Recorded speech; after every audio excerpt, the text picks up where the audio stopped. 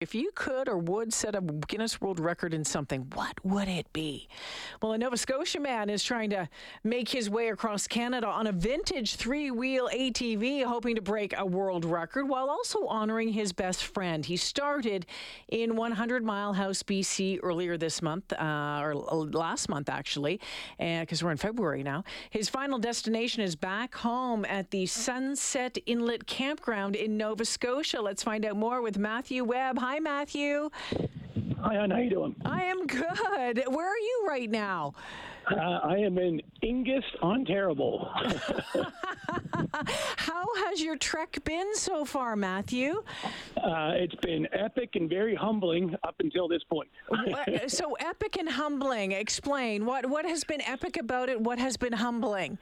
The people, the stories, the support, being in Dirt Wheel magazine, it's been unreal. It's been a really, really, really fun adventure. Oh, very cool. So Matthew, tell me about the world record part of this. The world record part has to do with the vehicle that you're riding, right? Well, the current world record is set with a three-wheel device, and it's a Spider. So if you don't know what a Spider is, it's basically a Skidoo with wheels. Yep. So I'm doing it with an off-road version with no suspension, and it's a 1984. Ah, how's your butt feeling? It has its numb times, but the cold keeps it nice and tight. So the record that I'm trying to beat is 13,500 kilometers. Okay, so is your rig that you're driving going to make it that far, do you think? Well, she seized her solid there in Mount Robson right before I went into Jasper. Yes. And quick thinking, I packed the motor with snow, changed the oil on the side of the road, and blind faith, she started first pulse. So she's chugging the oil like I chug Twisted Teas, and she's still going strong. So it is 5:10 this afternoon. Matthew Webb joining me. So tell me about you're trying to break the world record, but you're also doing this in memory of your friend Anthony Morgan, who is originally from Dawson, BC. Tell me about Anthony. Yeah, he was one of those people that you meet and he's instant best friend. And, he had a very old soul. He moved to Nova Scotia with me and wanted to start over and start a new life. And sadly, a motorcycle crash took his life.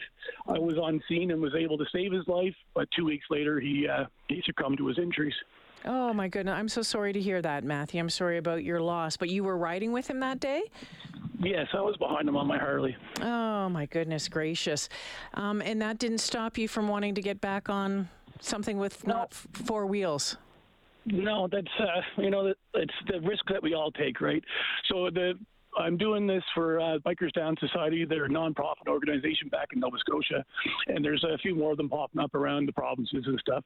They're a nonprofit organization that help injured motorcycle riders. So it basically is getting the word out there that motorcycles deserve space on the road, and with the price of gas, thanks to good old Trudeau there, there's a lot more motorcycles on the road because we got to get to work, right? So it is what it is. Yeah, no, I hear you, Matthew. I ride a Victory Kingpin, and it's been a while since I've been on it. Need to get back on it, but that's what I have in my garage right now. And I mean, it's a little scary at times riding in the bigger cities, right? That's why I like being on the highway, but it can be pretty scary. Yeah, I like taking the back roads because I'm never in a rush. That's why I'm taking a 200 across Canada, not a 250. So how long? So what day did you leave BC, the 100 Mile House? I left 100 Mile House at 10 p.m. on the 1st, and then I got stuck in the woods and I broke my glasses, and so I ended up going back to 100 Mile House, regrouped, and then left the second around 4:30 in the morning. Okay.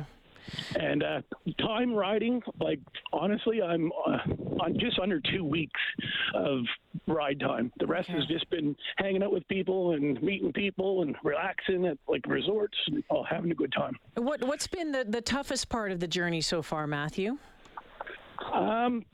Just fighting the cold, I guess, trying to keep the motivation to keep on going and not quit. Driving through Jasper was minus 30, and it was pretty brutal. But the bike works good in the cold. That's the reason I picked the wintertime to do it. It's an air-cooled engine, and the only way it could actually do it is through the sub-zero temperatures. Yeah, what was it like along the north shore of Lake Superior there? Beautiful. A couple moose ran out in front of me and slowed me down a bit, but it was part of the fun. It was part of the fun. All right. Well, Matthew, continued safe journeys as you aim for Nova Scotia. When are you hoping to be there?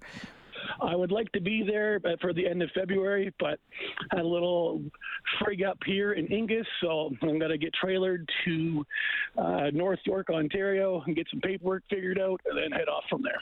Boy, oh boy. All right. Sounds like you continue on this adventure, Matthew. Thanks for joining me. I'm going to tell people again, it's bigredadventure.ca if they want to find out more about what you're up to and why you're doing it, and we'll keep following you. Thank you, Matthew. I appreciate it, and thank you for your time. Yeah, take care. All right, that is Matthew Webb joining me this afternoon.